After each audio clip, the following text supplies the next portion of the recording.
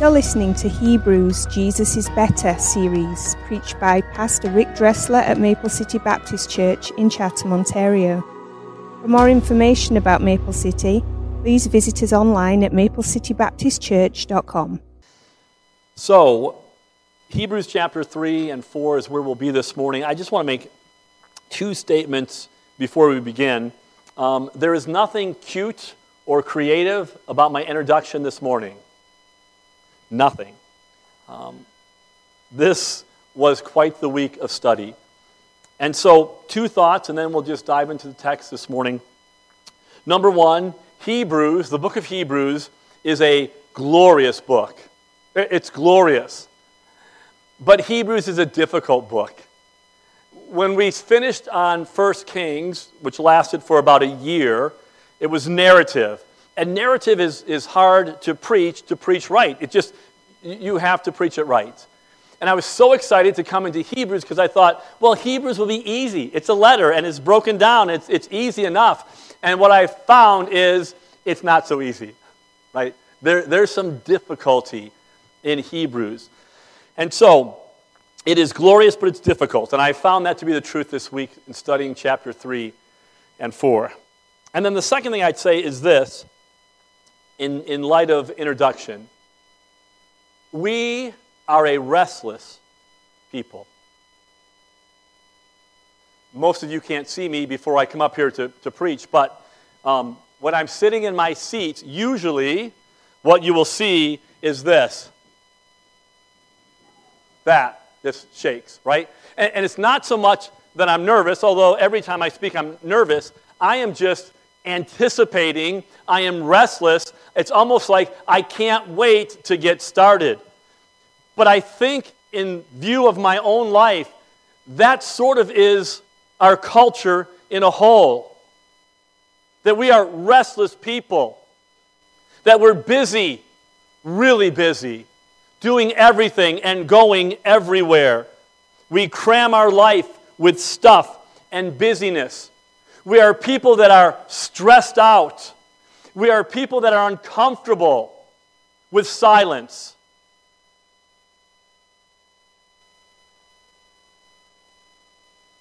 Right?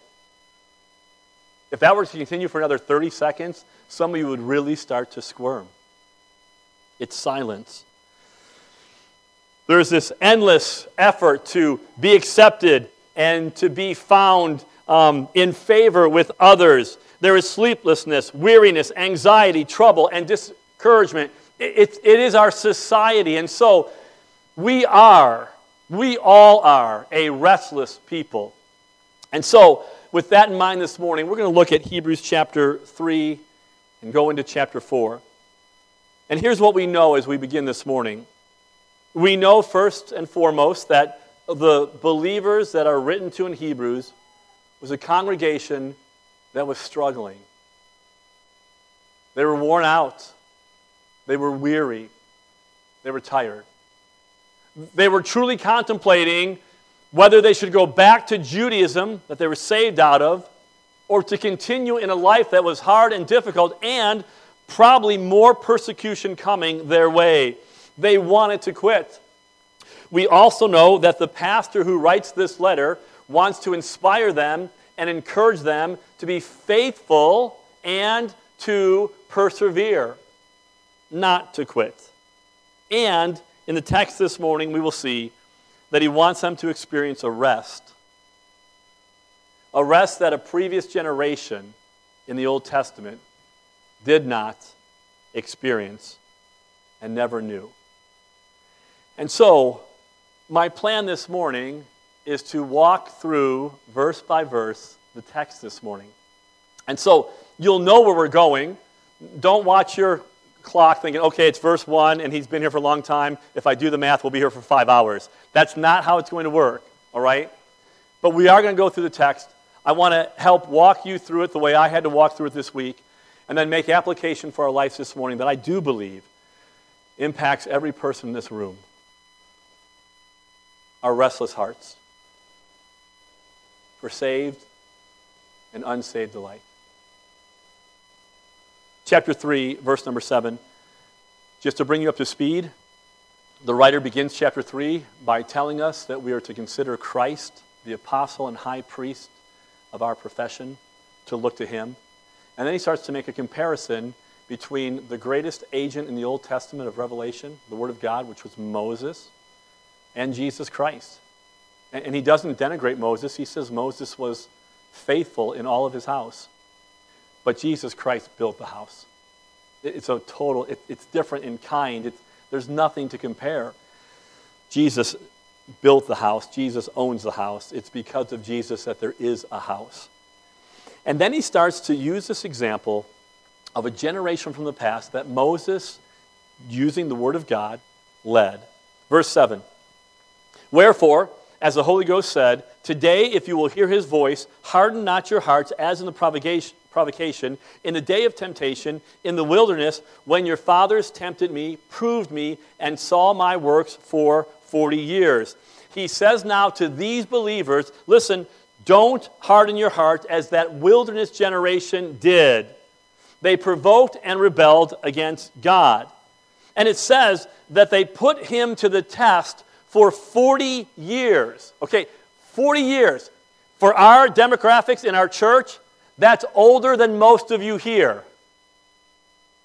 For 40 years, this generation watched God be faithful, provide, protect, and lead. And yet, in that span of 40 years, they constantly provoked him, rebelled against him, and grieved him. Verse 10 will tell us why. He says, wherefore I was grieved with that generation and said, they do always err in their hearts, and they have not known my ways. So God was grieved with these folks for 40 years because, number one, they always go astray in their hearts. Now listen to me.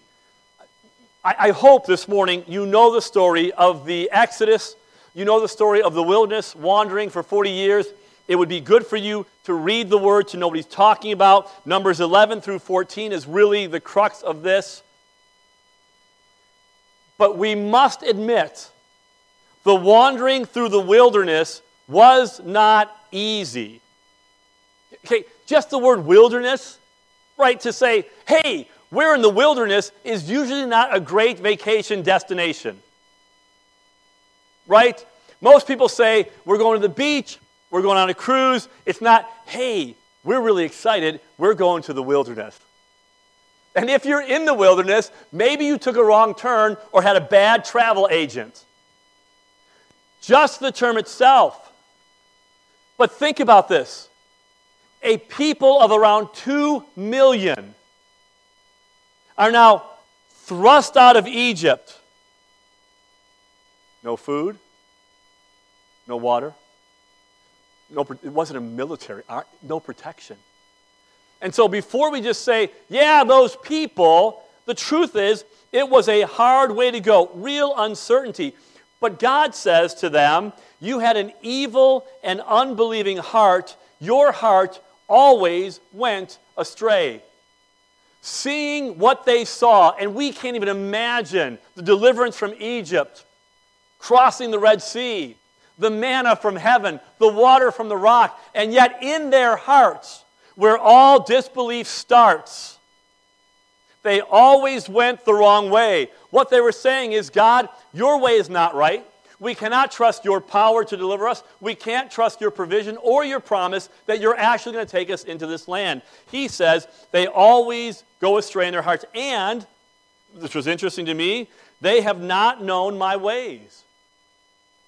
Which makes me think, number one, that God longs to be known. The God of heaven has spoken, and he wants to be known. He has revealed himself. He has revealed himself through creation. Just look around. And if you can't look around, look at yourself. The marvelous creative power of the God of heaven. He has made himself known through creation. He has made himself known through Scripture. The Word reveals this God. He wants you, he wants me to know him. And then the ultimate revelation, the Son. If you've ever wondered what God must be like, God said look to Jesus. If you have known him, you have known the Father. So, he longs to be known, and his ways can be known. This congregation in the wilderness could have easily known his ways. They saw it unfold before them. Verse number 11. But they didn't. So, God says, I swore in my wrath, they shall not enter my rest. And so, unbelieving hearts turning the wrong way, God says, okay, you will not enter my rest. And this is the first time the word is used, rest, in chapter 3, moving to chapter 4. And so, what is he talking about? Because it's important to know this. The rest he is talking about is when they finally end up in the land. And this is not new to them.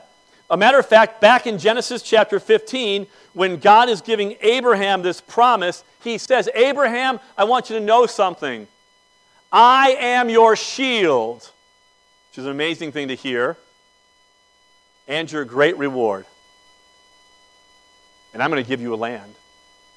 And so he lets Abraham see in this vision, as he passes through these sacrifices, that the children of Israel will be in slavery for 400 years, but eventually they would get a land. It would be a place of security, protection, and rest.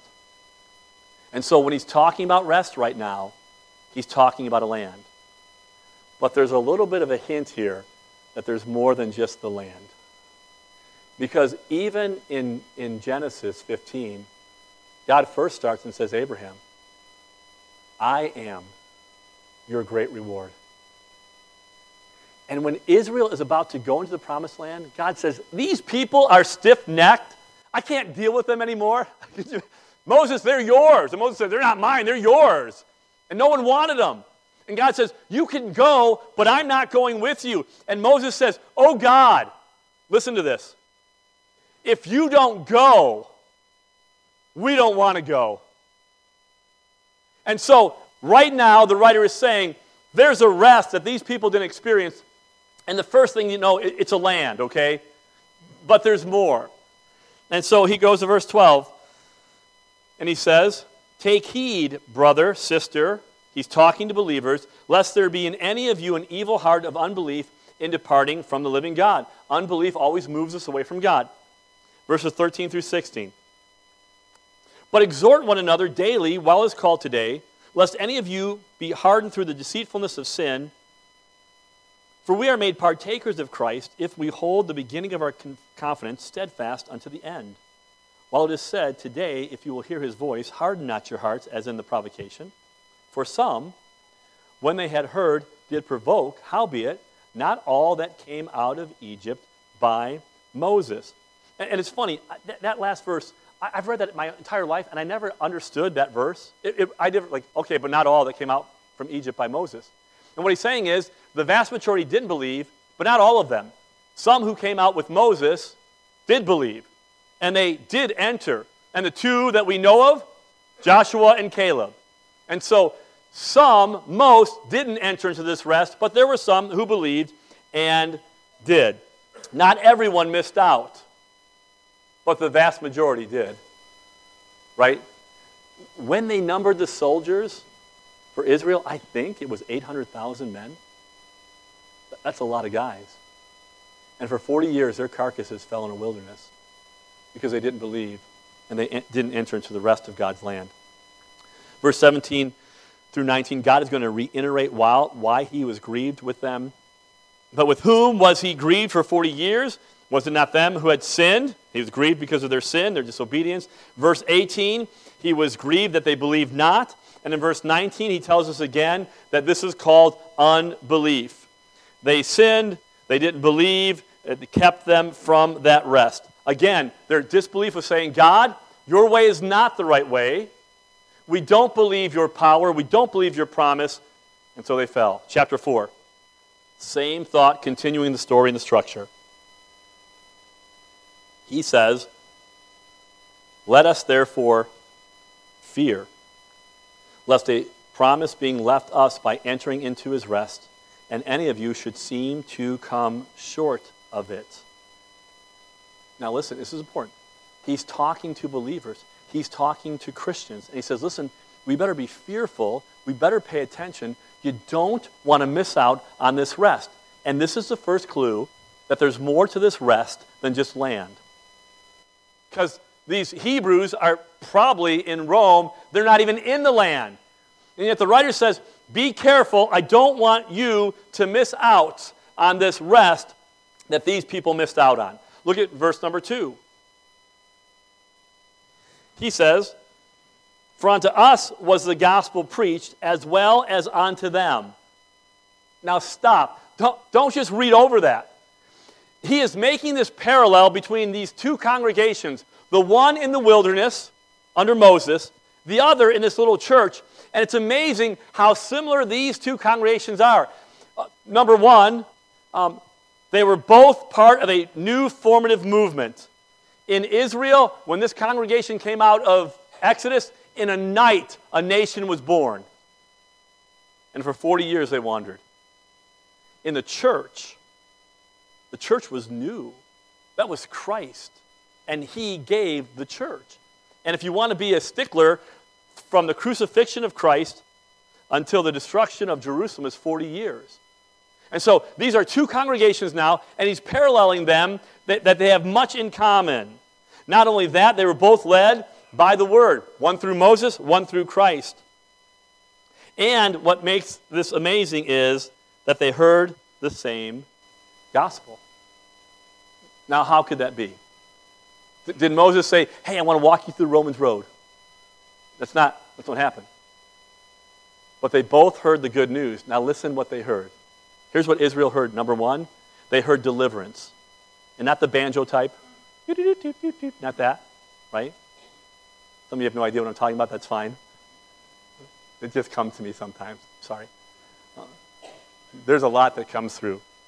But they heard the hope of deliverance. Here was a nation in bondage and slavery under cruel taskmasters. Moses says to them, I've got good news for you. You're going to be delivered. Right? Do you know we as believers are preached the gospel, and the gospel says there is deliverance. And far worse than a physical slave master, we have been delivered from sin, death, and the grave through Jesus Christ. This is good news. This is the gospel. And if you'll notice, both of those deliverances from Egypt and from sin come by way of a sinless, spotless Lamb of God. They were both delivered. This congregation in the wilderness and the church by the blood of Christ. Not only that, the good news was you will be preserved. God says, I will take you to this land. During the day there will be a pillar of cloud, by night a pillar of fire to guide, lead, direct, and protect. I will feed you in the wilderness. You will get bread from heaven. You'll get water from a rock.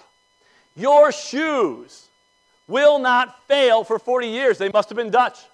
Wooden shoes, right? I mean, for 40 years, the soles of their shoes never failed. They were preserved, right? God cared for them. You know, the believer in Christ is preserved. We have the living water, the bread of life, the Spirit, and the Word. We have been given everything for life and godliness that we need. They heard the good news, and the good news contained rest. If they were faithful, in 2 weeks they could have ended up, maybe 3 weeks, they could have ended up in the promised land and had rest. I mean they could have landed in the spot that God had for them. And for the believer, we certainly have rest in Christ, we have rest in death, and we have rest in heaven. But notice in verse number 2, this amazing statement.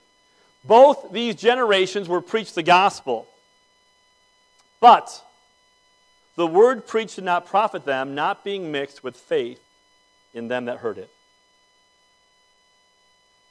He says, this one congregation, they heard the gospel. They heard the good news, but it wasn't mixed with faith.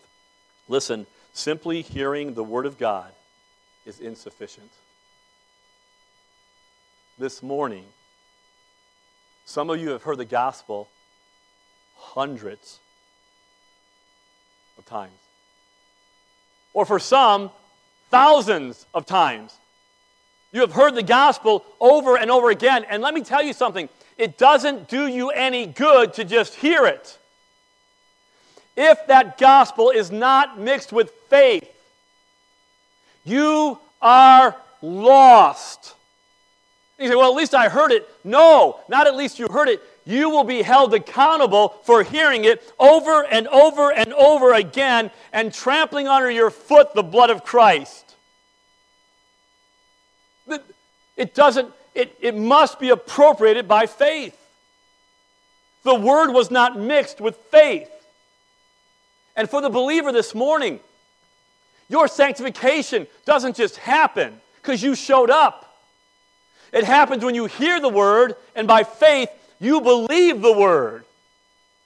Quit leaving the services by saying, good message, really great truth, and doing nothing about it. Stop it. It does nothing for you. The word must be mixed with faith. The only appropriate response to the word of God is faith. I must believe, accept that fact to be true, what I hear, and then trust, rest in it. And the wilderness congregation did not do that at all. If they would have believed that to be true, all they had to do is enter the promised land. And don't get faith, don't make it, faith is real simple, right? Faith is, this is a fact, and now I rest in that. Okay, so we'll use this chair since I used it already this morning. So, you and I practice faith every day of our lives, every day. And this applies to salvation, it applies to everything. I can say, I believe this chair is sturdy and this chair will hold me. And I believe it will. It looks like it's well made. It looks comfortable enough. It looks like I would like to sit in that chair. But that's not genuine faith. Faith then says, this chair can hold me, therefore, I sit in this chair. And I rest in this chair. And we do this every day of our lives. Every day. You got here this morning by faith. Whether you jumped in a car that you believed would work. Some of you were iffy, but you thought it would work. Right? But you believed it, you turned the ignition, and you went. And this is faith. And so this morning, quit complicating the gospel of Jesus Christ. It is not do this, do that. It's resting in His finished work. That's faith. And for the believer today, in our struggle for sanctification and being holy, it's the same thing. I hear the Word of God, I trust the Word of God, I rest and do the Word of God. It's not rocket science at all. And they didn't do it. The difference is the object of our faith. Whether it's in a car or in Christ, it's the object. Verse number 3. For we which have believed do enter into rest, as He said, as I have sworn in my wrath, if they shall enter into my rest, although the works were finished from the foundation of the world. For He spake in a certain place of the seventh day on this wise. And God did rest the seventh day from His works. And this is interesting. He's continuing the same thought of rest. But he says, I want to bring up another topic. And he says that God rested on the seventh day. And this is weird. He's been talking about a land, and now he transitions over and says, by the way, there's another rest that came before the land, and was when God rested on the seventh day. And if you remember, God rested. It didn't mean He ceased from work, but He was done. The work was done, and it was good. And so God said, I'm going to rest because what I see now is good. And He uses that illustration to help us understand some things as well. That this rest is already available for the believer. Right? Before the land and after the land, just like God rested, we can rest. And I don't want to get off on a tangent here. I don't. I probably will. Let me look at if I have tangent time. I do. So we minimize and disregard God's pattern of rest and rhythm of life all the time. Listen, we as a people are stressed out. We're running here and there. We work nonstop, 24/7, right? And we wonder why in this helter-skelter life, we are stressed, we are worried, we're troubled, we are anemic, physically, emotionally, and spiritually. Our souls are shallow. Why? We never rest. We never follow God's pattern. And I'm not talking about the Sabbath, but there is a pattern here that says God worked 6 days, he rested. And we don't rest. We never rest. And so the writer says there is a rest, like God's rest, that we need to enter into. Verse number 5 through 7. He's going to tell us now that there's room for us to enter into this rest. And in this place again, if ye shall enter into my rest, seeing therefore it remains that some must enter therein, and they to whom it was first preached entered not in because of unbelief. Again, he limits a certain day, saying to David, today, after so long, as he has said, today, if you will hear his voice, harden not your hearts. And so he says there's room to enter. Verse number 8. For if Jesus, or Joshua, right, Joshua, Jesus is a New Testament name for Joshua. Maybe the writers of King James were trying to make this comparison between Joshua leading and Jesus leading. But verse 8, it's Joshua. For if Joshua had given them rest, this generation, then would not be afterwards have spoken of another day. And so what he's saying is, now listen, pay attention. If the only rest we're talking about is a land, and Joshua actually led people to a rest, because there were people who went into the land. It was a time of rest. If that was all there was, then why in Psalm 95 does David go on and say, hey, harden not your heart, enter into this rest, written 400 to 500 years later? And the writer's going to make a point that there is a rest for God's people to enter into. Verse number 9 and 10. There remains therefore a rest to the people of God, for he that has entered into his rest, he also hath ceased from his own works, as God did from his. Now, this is really important. Through the entire chapter of 3 and 4, we have seen the word rest over and over again. Rest, rest, rest, rest, rest. But here in chapter 9, that word rest is a different word. It's from the word Sabbath. And it's a Sabbath rest. It's a rest in God, in his goodness. It doesn't involve works. It's the promise of rest in the joyful fellowship, the peace and harmony that believers experience through their new faith in Christ. It's a life of rest that will enjoy life without pain, struggles, and consumed one day by the very presence of God. There is coming a rest. We enter into it, but there's a rest to come as well. And so in verse 11 he says, let us labor therefore to enter into that rest, lest any man fall after the same example of unbelief. He says, strive to enter in. Now, this is really strange. He's telling us to rest. And the rest now we know is more than land. It is rest that we find in Christ. It is fellowship with Christ. There is coming a rest of Sabbath eventually for the Christian. But he says we've got to strive to enter into that rest. That seems counterintuitive. How do you strive to rest? How do you work to rest? And again, he's not talking about salvation here. He's talking about striving for the believer for rest. So we look to tomorrow. We look to the future. A Sabbath rest. For the believer, there is a rest coming tomorrow. There is a rest for the future. It is a Sabbath rest when someday, truly, our restless hearts will finally find rest in him. We will be with God. He will be our people. We will be at rest. At rest. And what he's telling this group of struggling believers is, listen to me, you look forward to the Sabbath rest because when you know the destination, you can survive the journey. And we have forgotten the destination. When we were younger, we would go down to Florida with all of the boys.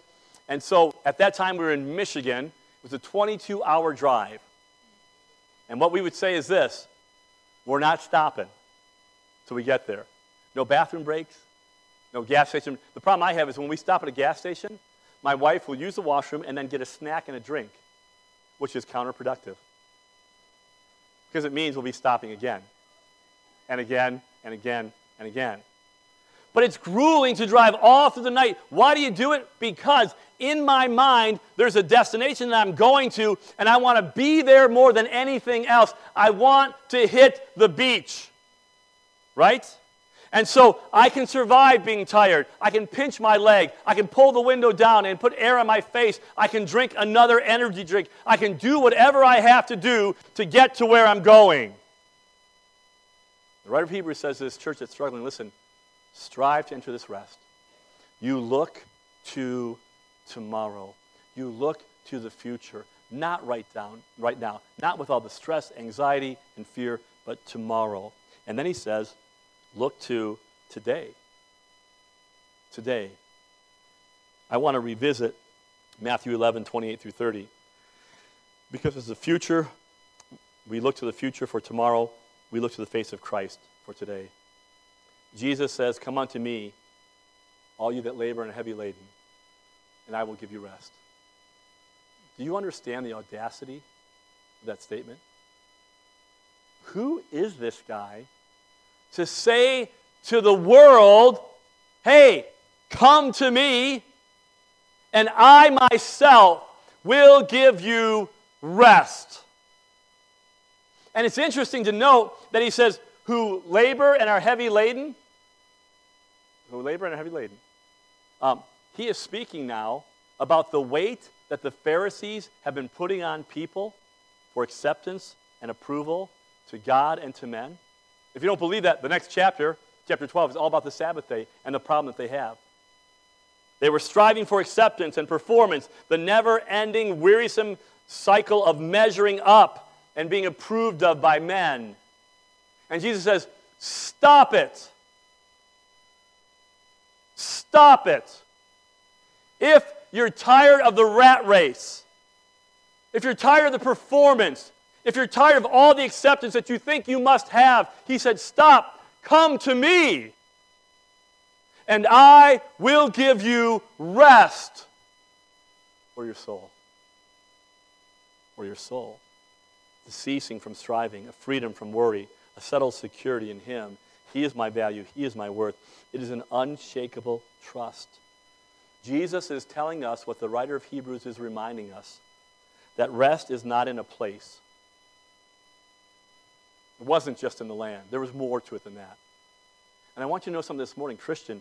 Your rest is not in a vacation spot. Or in Disney. By all means, not in Disney.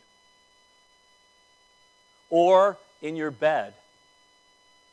We think, oh God, I'm exhausted, I'm tired, I'm weary, I'm worn, I'm troubled, I'm anxious. So what I need is to go to this place and find rest. And Jesus says, no. It is not in a place. It is not in the land. It is not what you want it to be. Nor is it in a program.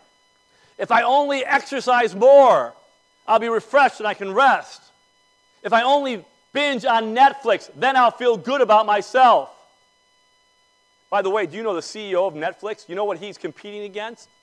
Not Amazon, not Disney, your sleep. He said it himself.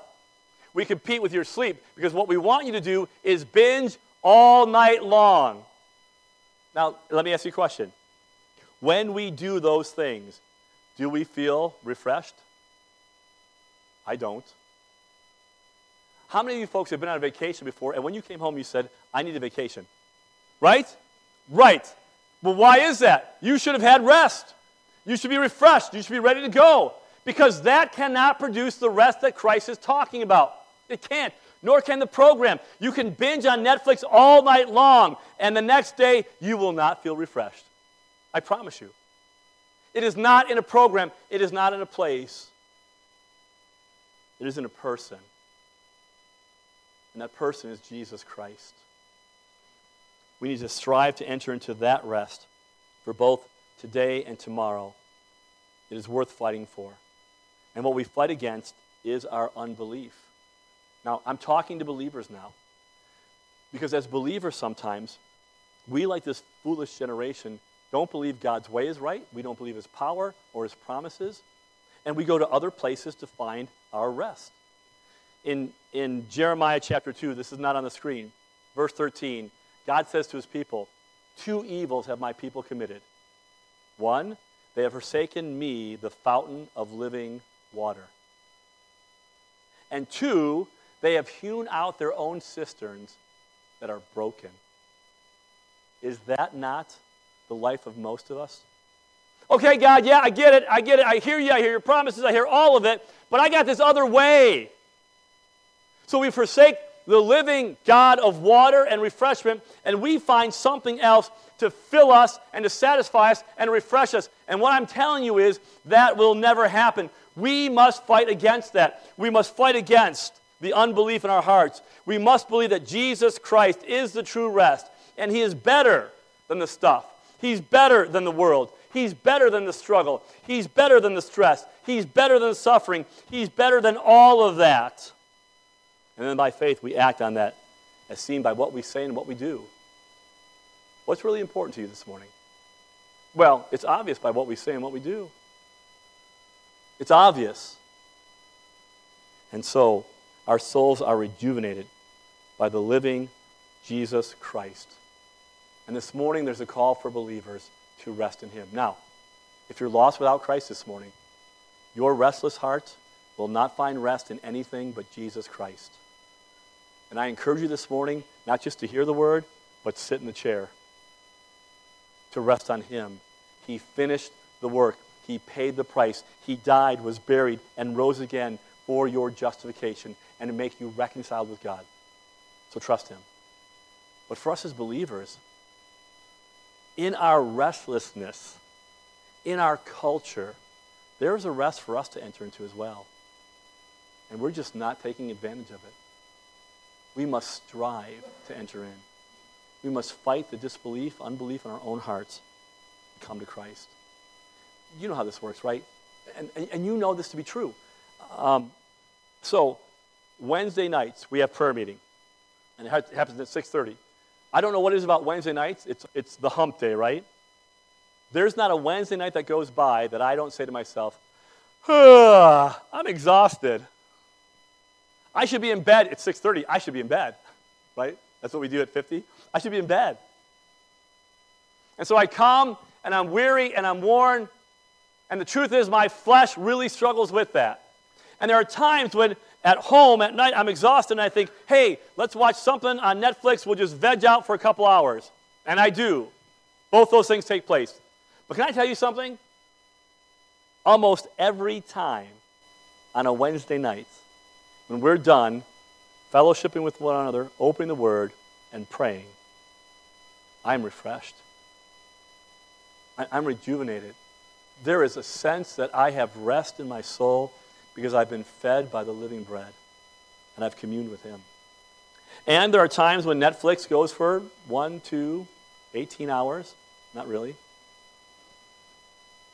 But it's empty.